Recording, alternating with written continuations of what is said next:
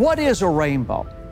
The first thing that we should state is all the colors of the rainbow are contained in white light.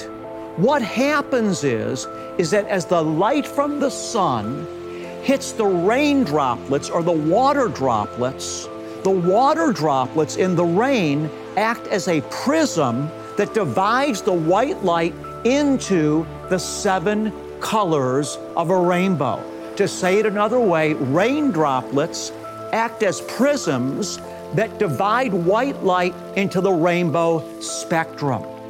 Now, it's interesting that all colors are in white light. And when we think of the light of God's glory, we think of Him as what? Shining white light.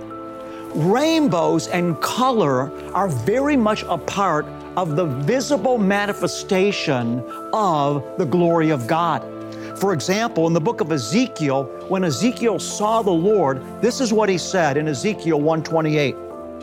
He was like the appearance of a rainbow in the clouds on a rainy day. So was the appearance around him. This was the appearance of the likeness, get this now, of the glory of the Lord. God made the rainbow, and it's a manifestation of His glory and beauty.